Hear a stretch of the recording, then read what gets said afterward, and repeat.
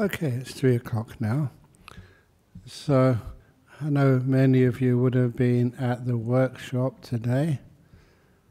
I always find that a bit strange, workshop, because at Bodhinyana Monastery, a workshop is where we have the saws and the hammers. And but anyway, as long as it was useful for you all, that's wonderful. But as well as having an understanding of the Dhamma, it's also to do the practice as well. As one of my favourite sayings was, some of the Dhammapada 372, verse 372, Nati janang apanyasa panya nati ajayato. Starts with that. There is no wisdom, panya, without the deep meditations of the jhanas. There's no jhanas without wisdom. But in one who has jhana and wisdom, the deep meditation, sawe nibbana santike, they're in the presence of nibbana. There's a powerful statement which I remember reading a long time ago. It meant you do really need both of those, the deep stillness and the instructions. And trying to find metaphors for these, I use the metaphor of the treasure map. That's the Dhamma. It shows you just where to go, what to do, what to find. But it's the flashlight is the deep meditations, the jhanas. And if you have both the flashlight and the map, there's a good chance that you're in the presence of Nibbana. You can actually see through. And all that which you heard today, I hope. I did hear that you were told some love poetry by Ajahn Sujata. Is that true? There's all sorts of unexpected things, but that will not lead you to Nibbana. But nevertheless, much of the other stuff does.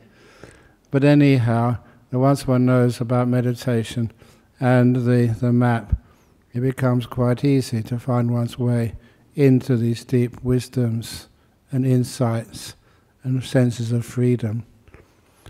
But because he was talking about freedom, liberation, what can that really mean?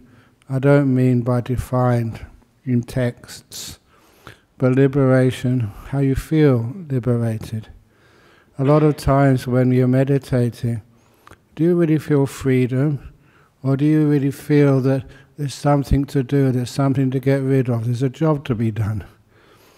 And if you feel that there's a job to be done, something to achieve, something to get rid of, a lot of time that degree of lack of freedom gives you the sense of wanting to do something, having to do something, having to get rid of things.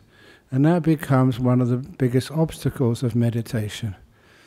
In all the years which I have been meditating, it is the sheer joy of meditation which leads you to go deeper and deeper and deeper. Not the trying to achieve something, not the trying to get rid of something. Those are kind of obstacles.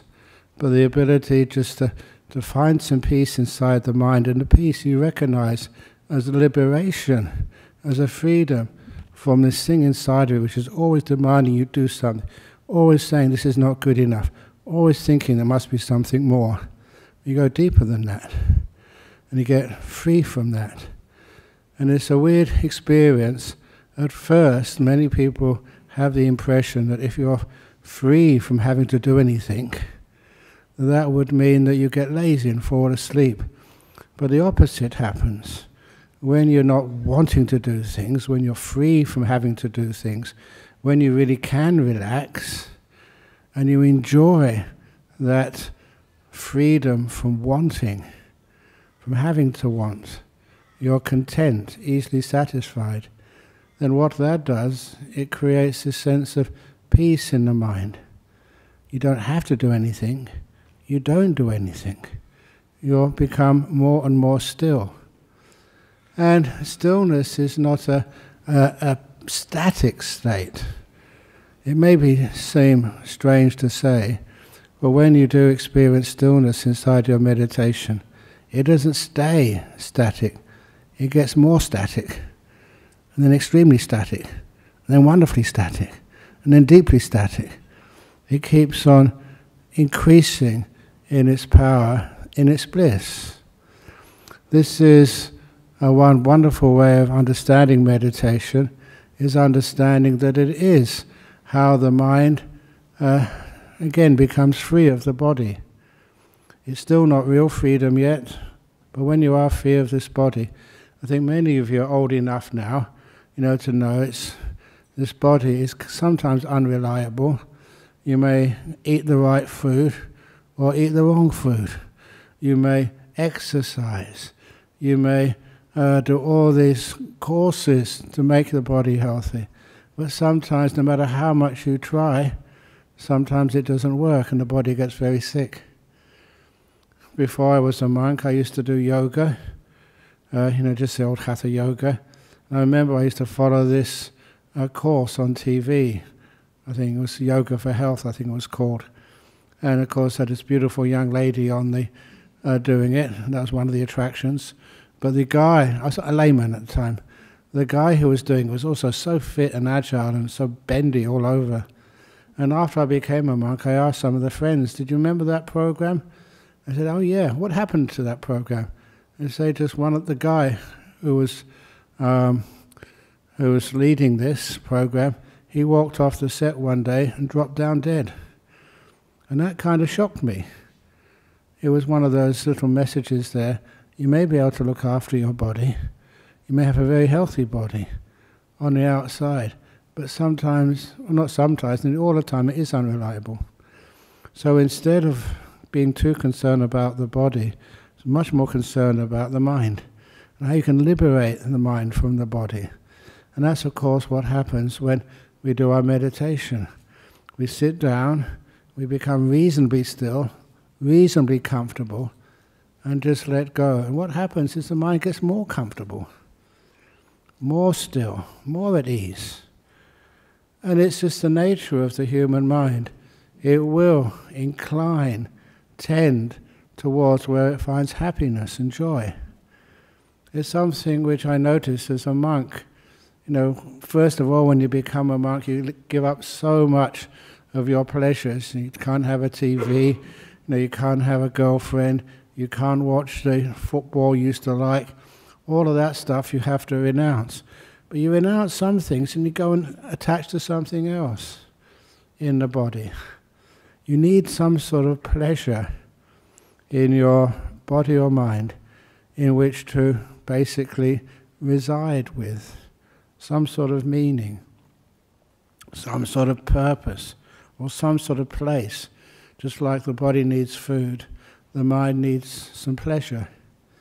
And it's wonderful when you can notice that when the mind lets go of the body, you just relax it. It's like having a cat and you put it to bed, or you have a car and you lock it up, park it, and it's safe. You don't have to worry about it. When it disappears from your field of attention, you don't have to worry about it. It's safe, secure. So you can let it go and just reside in your mind. And when you start to reside in the mind and you get joy in residing in the mind, it's a natural phenomenon. Just when the body really relaxes, when the mind can let it go, it's a great sense of freedom. I mention this because there was these cases of people having the old near-death experiences. And one of the people on my recent retreat was telling him that he had his near-death experiences, and he was saying just exactly how it is usually explained. It's very pleasant when you leave this body behind.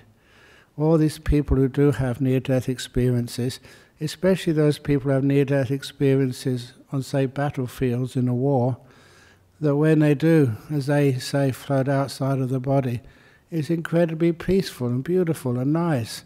It's pleasurable.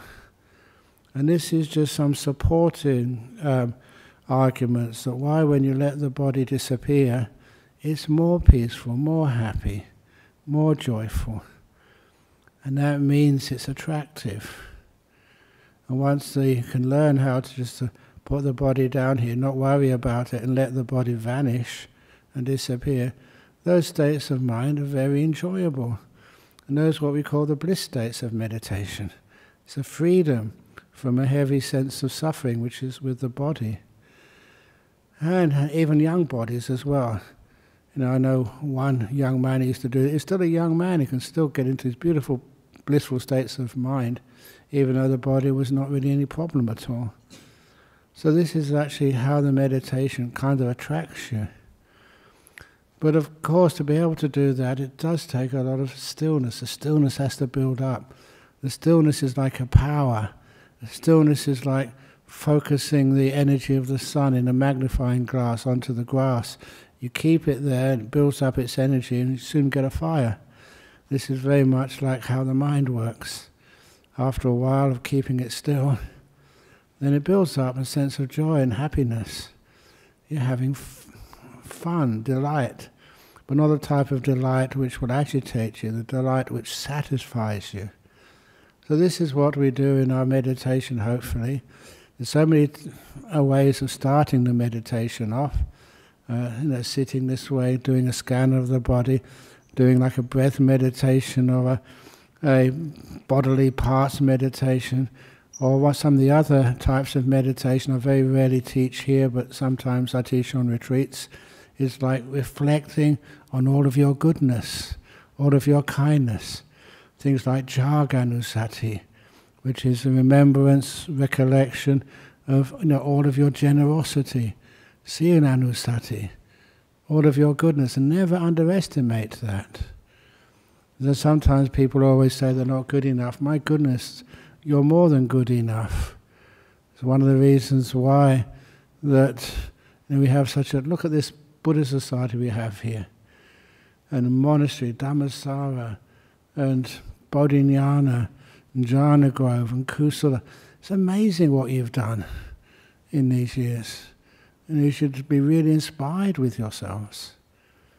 Each one of you has helped in a different way. You start reflecting on that. What does it do? It means you get inspired, your mind gets energy. Not your body. The mind gets energy. If you want your body to get energy, have a cup of coffee or something. But to get your mind having energy, reflecting on goodness, reflecting on your precepts, reflecting on how much you've given up in your life for others. And that actually gives you a sense of happiness. So many times in my life as a monk, I was surprised when I said, okay, I'll renounce my meditation today so I can serve somebody else. I got joy out of that. So when I did have the opportunity to cross my legs and sit quietly, what I'd given up for others, you got back, sort of, with interest, if you like, deep senses of happiness. And when you start to do that, your energy really builds up. When you close your eyes, it builds up inside the mind. And so that it's very easy to actually, you're watching the breath just to relax into the meditation, but it's not really the breath you're watching. It's how the mind knows the breath that you're watching. It becomes a mental object. Something which I did say a lot about during my recent meditation retreat at Jhana Grove, that there comes a time in Anapanasati, that's just as an example, when you're watching your breath, but then the breath becomes delightful. It's supposed to become delightful, it's natural, it does. Where's it coming from? It's coming from the mind, it's a chitta sankhara, it's a mind sense. You have 6 senses. Usually you watch the breath with the 5th sense, the body. Now you're being able to experience the breath with the 6th sense, the mind. Very close, but after a while you can distinguish it. This is where the breath becomes almost like a mind object, especially the delight and the beauty. It's coming from your mind, the citta, not your brain, nothing material. When that starts to happen, it's similar to people with out-of-the-body experiences. They've left their body and they go into a mental experience of the body, what they call the mind-made body. And this is where the mind builds up some energy and some joy. And that joy, again, is a big attraction to the path of meditation. You have fun with it. And this also attracts other people to meditate. Because they see you just come back from a retreat, you have a nice meditation, and your eyes are glowing. I don't mean literally glowing, but you know what I mean. It just, you can see there's a lot of joy and happiness and peace inside. And that is a sign that the mind is being free from the body. And all that energy which we spend, actually we're starting to put it into this mind, this citta vasa, this sixth sense. And the more you do that, the more that the mind attracts that energy, the more powerful it becomes. And that is why that when people are meditating, you know, you may think you're just going to watch the breath, or you're going to watch the body, you're going to do loving kindness, but after a while it becomes very beautiful and blissful. And when it does, you realize that you're turning towards the mind rather than the body. When you turn towards the mind, you can feel that joy, and you can feel your body kind of slipping away. You can't feel it that strongly. And if you do hear things like sounds, it's like the sounds are just a long distance away. If you don't really see images, you've got your eyes closed. And even feelings in the body, it's like the body has mostly disappeared or almost totally disappeared. And this is actually where you realize your meditation is doing the job of letting things go, renouncing, disappearing. And from that you get these deep states of mind. Soon that joy becomes extremely strong. It's kind of irresistible, except because of fear and excitement that people sometimes exercise those. And they spoil this natural progress of meditation. In all of this, you don't have to do anything. Especially when this starts to happen. Yeah, maybe when you start meditation you can do something, but not too much. But as you get deep into the meditation, please avoid doing things. There's that simile which I've said in a recent meditation retreat, and many other times. I keep repeating these similes because I want to hammer them into people about aircraft of the future. In the cockpit there won't be pilots and co-pilots and engineers or whatever. All there will be a dog and a captain. And the job of the captain is to feed the dog. And the purpose of the dog is to bite the captain if the captain touches anything. Kind of totally automatic. And I always thought that that was a wonderful simile for meditation.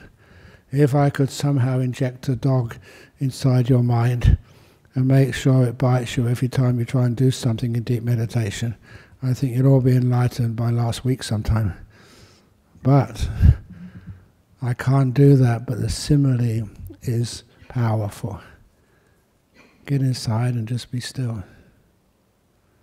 And just allow that stillness to grow. As the stillness grows more and more, each one of you has some amazing experiences.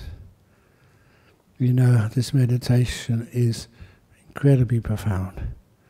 And you use that together with all the great Dhamma you've been taught today by Ajahn Sujata, Ajahn Brahmali and Venerable Sunyo. Use that together and it becomes a very potent mix. You see things which you haven't seen before. Understand insights which were beyond you before. Your mind is powerful. Your mind can penetrate. And it's also the mind is courageous. It doesn't have that much fear. You feel safe, you feel power. You're not afraid of other powers, which means you can see very deeply into things. And who knows? You know, get some of these great insights of enlightenment. So that's what meditation is all about. So, are you already meditating? That's supposed to be only the introduction. So anyway, let's get going with the real meditation now. So if you're not already comfortable, please get your body into a nice comfortable position. And when we can start the meditation. Because this is the last meditation of the season, Range Retreat starts tomorrow, or not tomorrow, but in a couple, well, celebrating it tomorrow at Bodhinyana. Won't be coming up here again for a while. So let's really get into it, if you possibly can. I know you're not beginners, all of you have been meditating here for a while, so let's really not just mess around.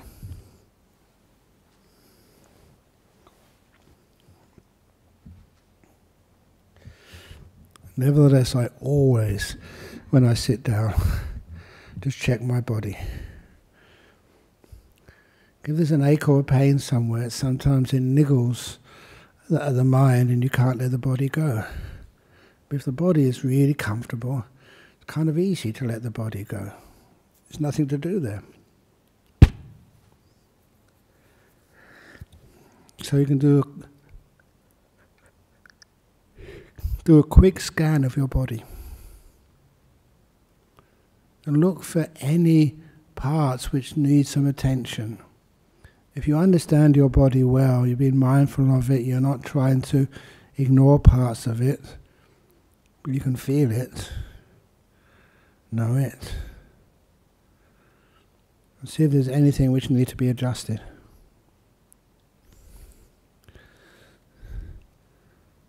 And once you've adjusted it,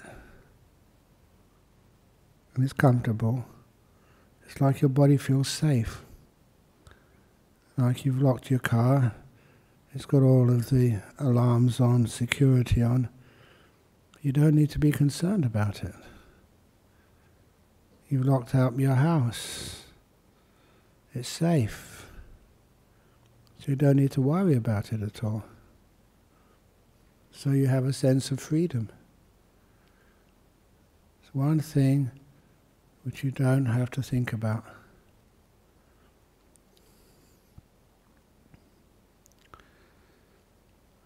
And then, even though this is a simple meditation, I do this so often. Emperor's 3 questions. Now is the only time I will ever have in my life. Right now. What am I aware of right now? What's right in front of my awareness? I choose that as my meditation object. Whatever it is. I don't try to analyze it.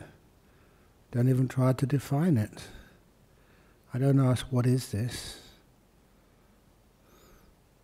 I just know the feeling, the emotion, the experience, without needing to give it a name.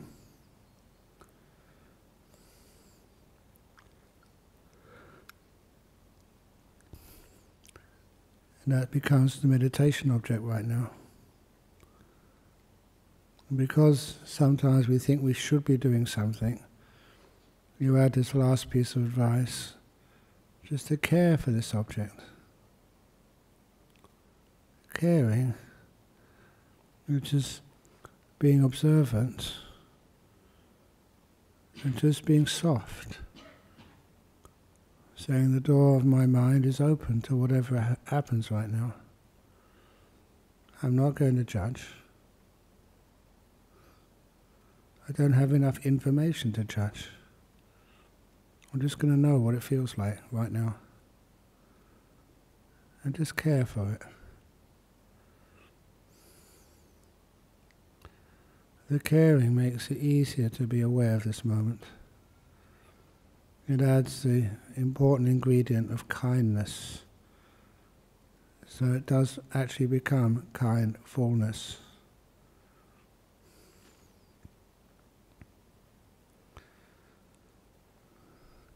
We're in a quiet, comfortable place. There's not much to be aware of. There's always something happening right now. It usually starts with feelings in the body. It's not normal feelings of the body. It's starting to even now become how the mind experiences the body. It's knowing the body rather than feeling the body.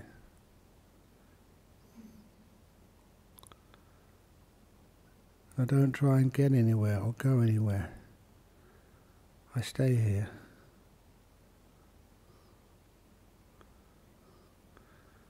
And the more I stay here, the more I feel I go inside this moment. You don't go on to any next moment. You go inside where you already are.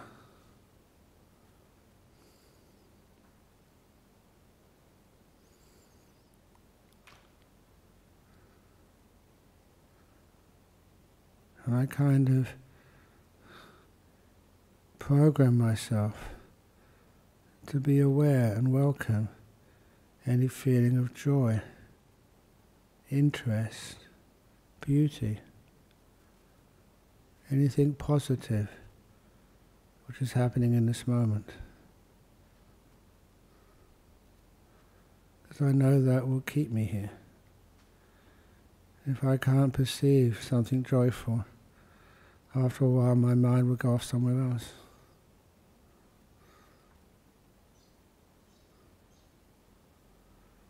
Often I use friendliness. I'm a friend to this meditation. Done it for so many times. And I enjoy my old friend meditation.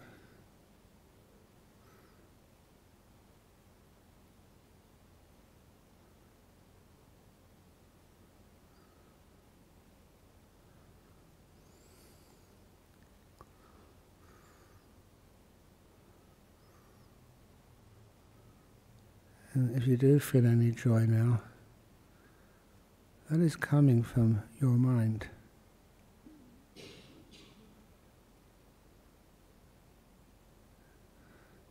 It's not hard to keep awareness of something so pleasant. And after a while, it kind of solidifies.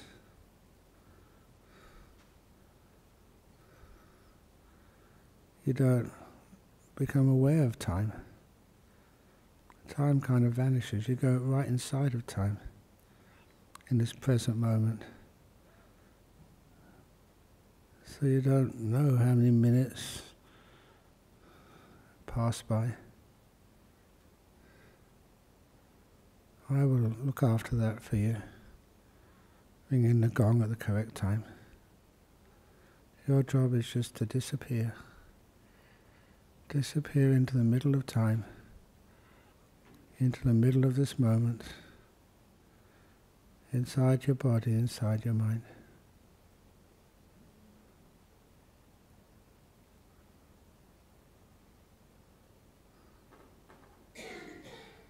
And I will be quiet now.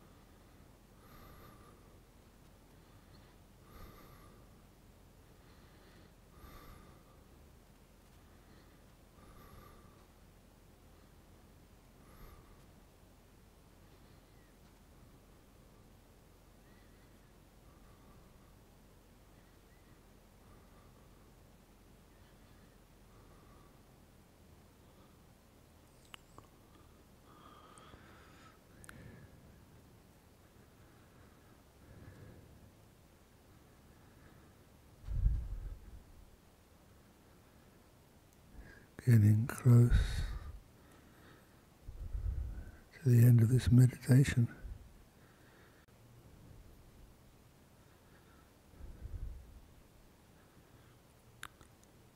How still, free are you?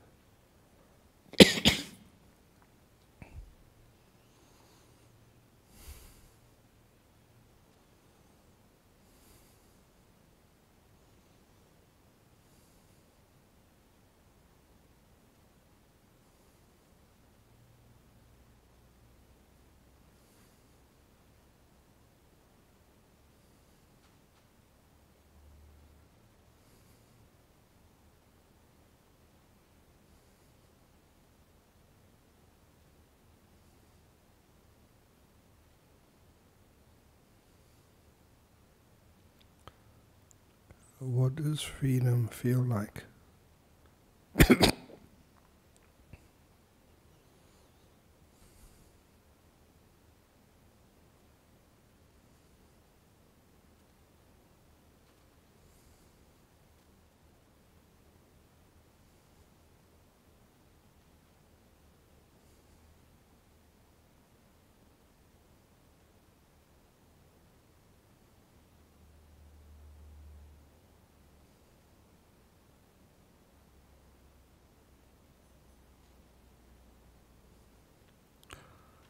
What does the body feel like?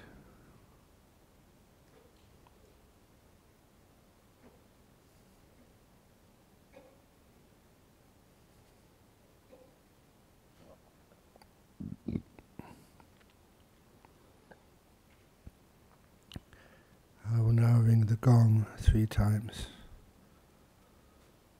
When the gong finishes sounding for that 3rd time, it's a sign to come out from the meditation.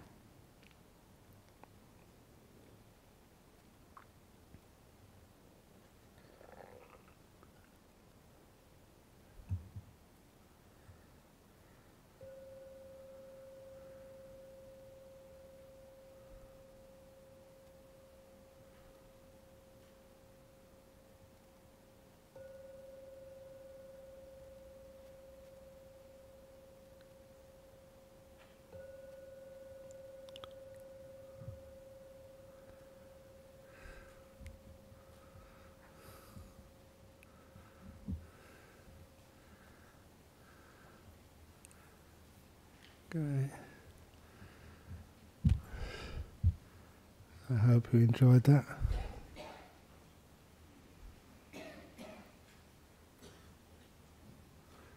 Thank you. We do have some questions on the tablet first of all. From Germany, from Bavaria, Hong Kong, USA.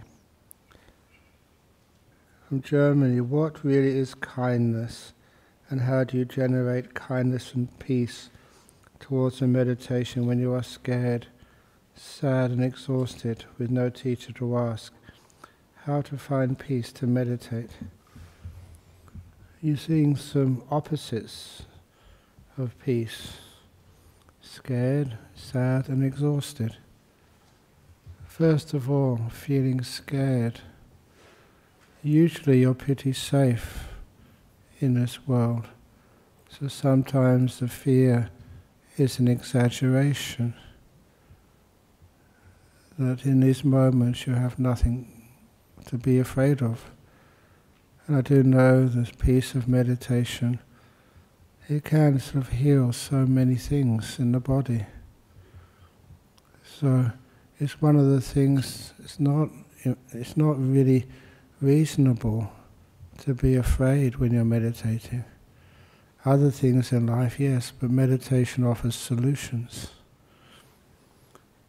To be sad also. I did mention earlier that when you can reflect upon your things like your precepts, your virtue, your goodness, your kindness, your generosity, and I don't mean like monetary generosity, just with your kindness helping other people.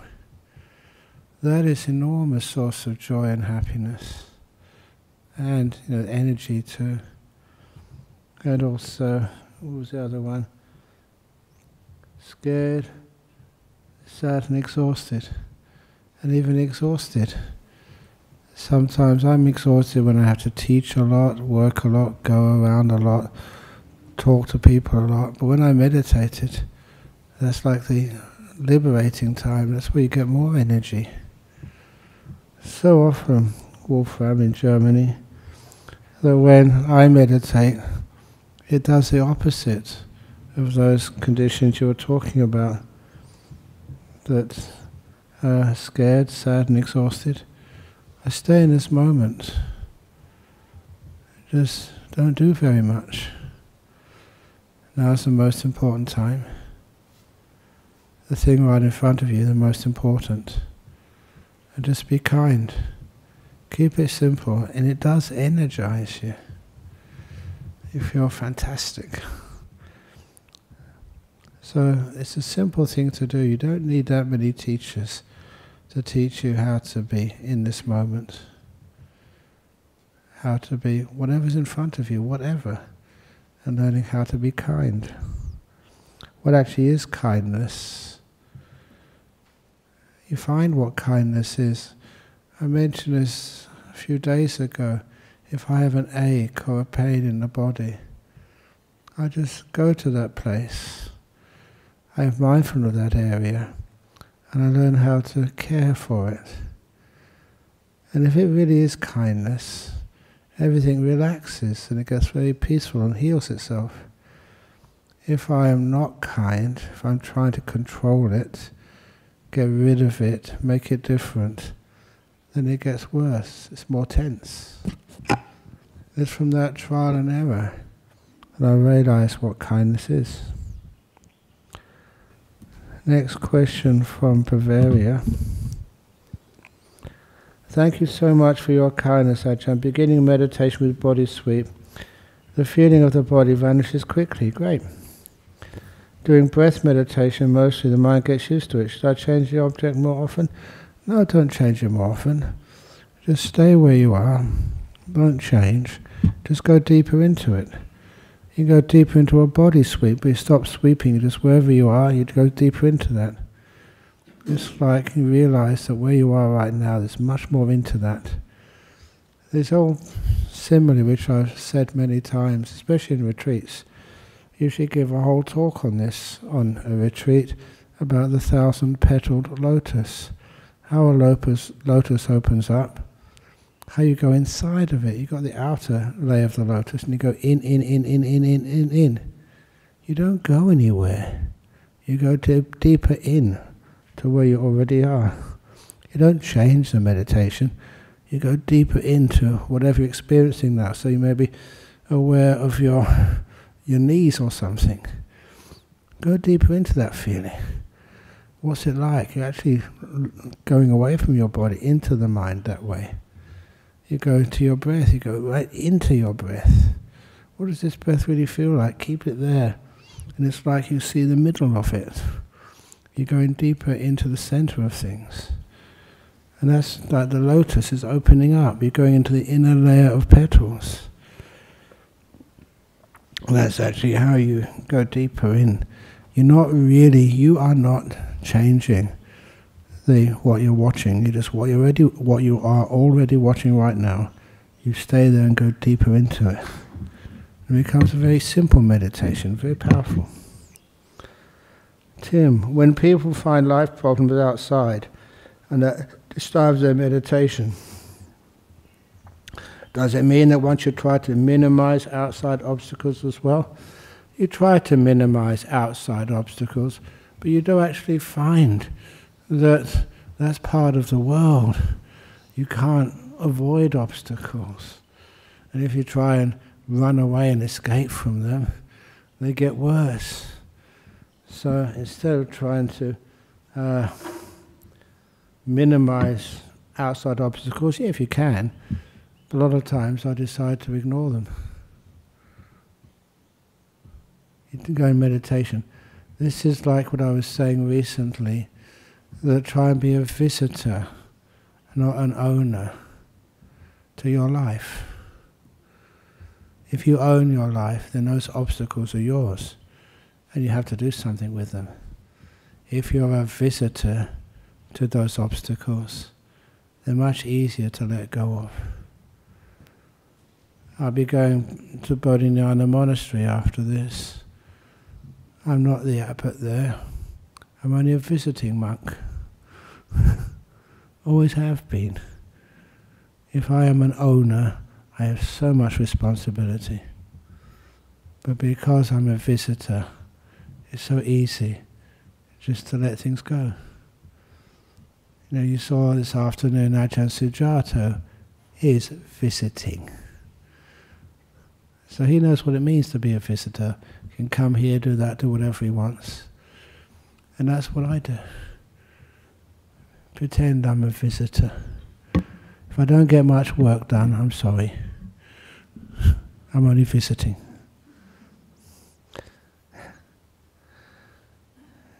Gloria, I think this is Gloria Hong Kong.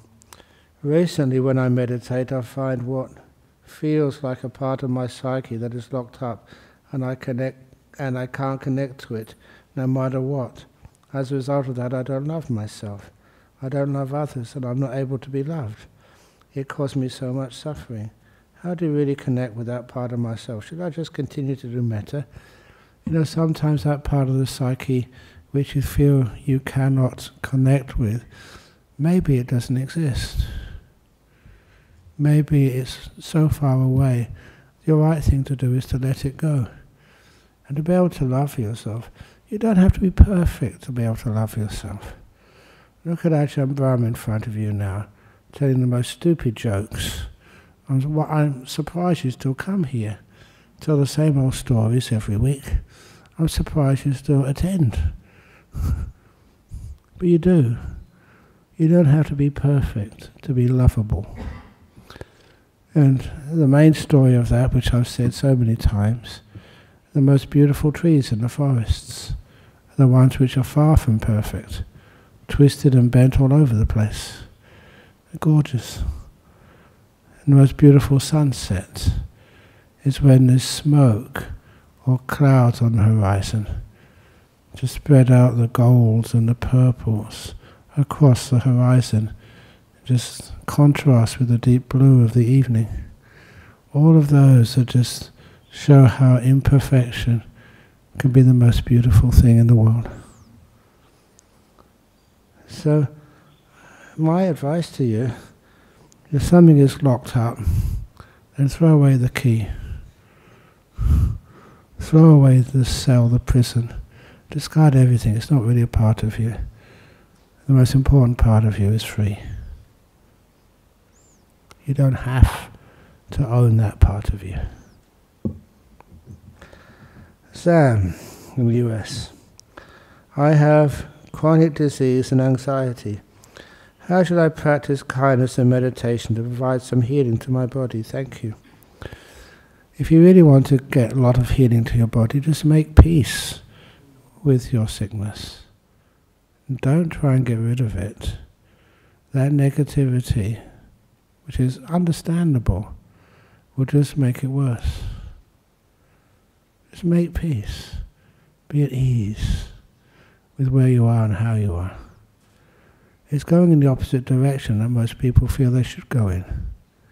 Anxiety, if you have a chronic disease, and that's pretty bad, So what can happen to you? All your anxiety should go, this is as bad as it gets. What else can go wrong? What is anxiety? Just looking at the future and looking at the 2 bad bricks in the future. Not realizing, yes, there can be 2 bad bricks in the future, but there's 998 good things will happen to you in the future as well.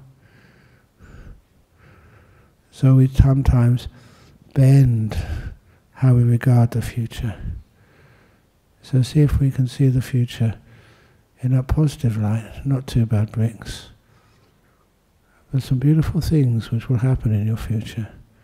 Wisdom, kindness, friendship, those things happen as well. Those are the questions which were on the internet there. So how about questions here from those who are attending today? Yes, Eddie. Is it Mr. Eddie? Yeah, you know where Eddie is. He always sits in the same place. Ajahn Brahm. Yes, you remember my name. Talk about applying kindness, and also peace to our problem. Yeah. Yeah. So doesn't that kindness, the peace comes back to our mind, What I was saying, of course. The mind is the forerunner of all states, okay? Yeah. So we are applying goodness to the problem we have, Yeah. And the problem probably is from our mind too, from how do I say, accumulation of the negative thoughts, okay, like anxiety causes anxiety, stress, depression. It builds up all these things, okay. Yes. So you're applying from the mind kindness to antidote the thing. Can I say that? Is that you right? You can do, yeah. You look at that a different way of looking at what yes. you have to experience in life. Yeah. So you don't get upset or afraid by it, no matter how badly it is. You can make peace with it. Yeah. Quite a few times when there has been really very dangerous situations, like in that major crown fire we were in many, many years ago, you used to notice that some people did panic. Their anxiety took hold of them, they did stupid things. I still remember this one man, and you may not believe this, but this actually happened, that we were sheltering in our main hall in Bodhinyana during the crown fire. Trees were exploding in flames. And for one reason, he decided to change his trousers.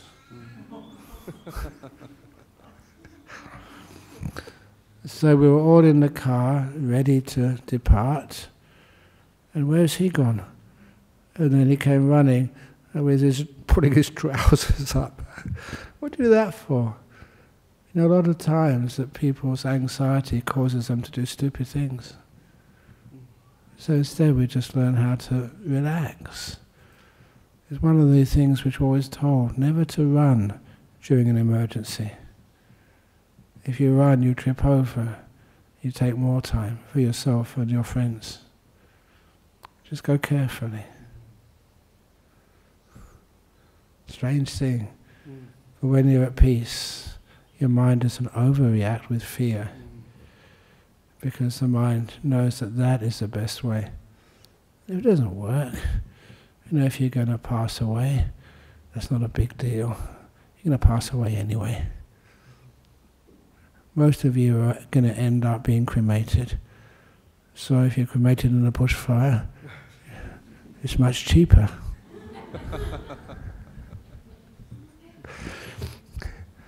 I said that, I've got a stupid sense of humour, I admit that. But those times when people were afraid of flying because aircraft were getting blown up or shot down. And then people, some of those flights going into Europe, over, where was it, in the Middle East somewhere, they got shot down. And I said, they asked, am I afraid of being shot down in an aircraft? I said, of course not. I'm a monk, I'm not afraid of being shot down. And then I mentioned, if you remember, the 3 benefits of being shot down in an aircraft explosion. Number 1, instant cremation. And we're just talking about someone who's doing a cremation today. Not today, but we're talking about the arrangements for their mum. And it's really difficult, expensive. You've got to arrange all sorts of stuff. In an aircraft, it's done on the spot. And people are always worrying about what to do with the ashes. In an aircraft explosion, that's all taken care of for you, gratis. It's spread all over the area. And number two, how expensive are funerals? Something like up to $10,000, depending on how much you want to do. It's a lot of money, especially these days. If you die at 30,000 feet, your family, or if it was me, the BSWA, don't have to pay anything. They get it all done for free, and they get insurance payout as well. They make money out of me dying. And of course, lastly, if you die at 30,000 feet, Eddie, you're so close to heaven, it's so easy to go the rest of the way. You're right next door. So telling those silly jokes like that, it just shows, I don't mean that as a truth, it just means it takes away fear. One thing which I noticed years ago, you cannot have fear and joy at the same time.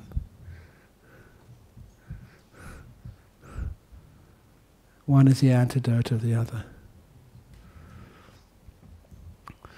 Anyway, thank you, Eddie. You got another? Just another one? Yeah, go on. I was going to ask you just last night, we didn't, Oh yeah, no, that was hard last night. Ajahn Brahm, I read a book, okay, I applied this technique, okay, I think it's from K. Sri Dhammananda, Oh yeah. Yeah. He was saying that our mind, okay, if you think good, you feel good. Yeah. If you think bad, you feel bad. It's just like a think good, feel good. It's not that you think good and you feel good and bad. Yeah. No, so it's just one think good, feel good. So if we have to up ourselves by more positive thinking, then we're okay. Yeah. If there's sometimes we don't realize, it's a negative thinking, and then we absorb the negative thinking, and then we become like stress, anxiety, depression. It bugs up the whole system. Yeah. You imagine, yeah, I agree with you. So we have to, as you say, like apply the kindness, Yeah. to up ourselves again. It's much more powerful than that. If you pacify your thinking, you pacify your mind. If you want to feel peace, make peace with your thinking. If you want to have joy, have fun with your thinking. Think the most stupid thought you've ever thought in your life.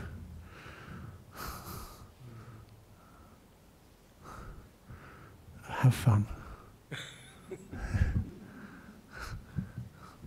Is there any other questions before we finish off? Yeah, over there, yes. Please, on meditation now. Yeah? I just want to share a mantra with everybody. Sorry? I want to share a mantra with everybody. Oh, happy birthday.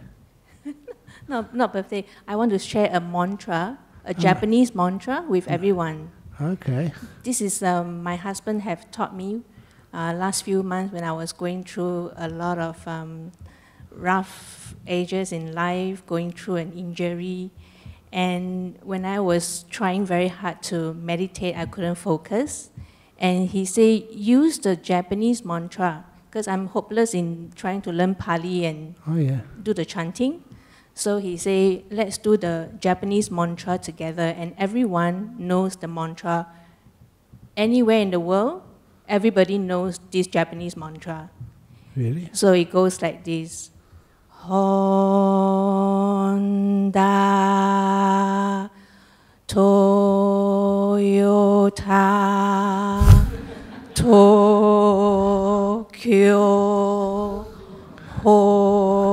Hokkaido.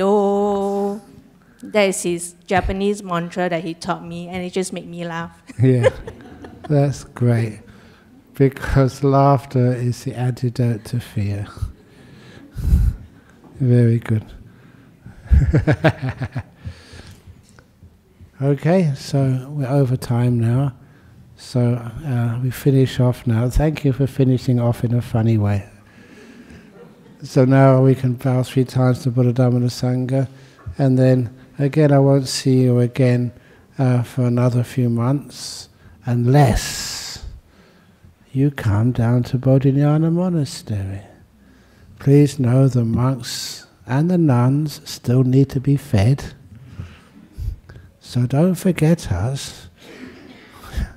It's okay for me to forget me because then I'll maybe lose some weight, but some of the others, they need to eat some more. But anyway, I wish you all happiness and well-being for the next 2 or 3 months. Honda, Toyota.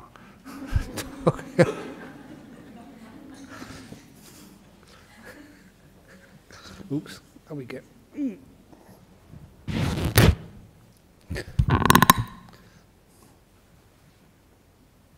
Just bow.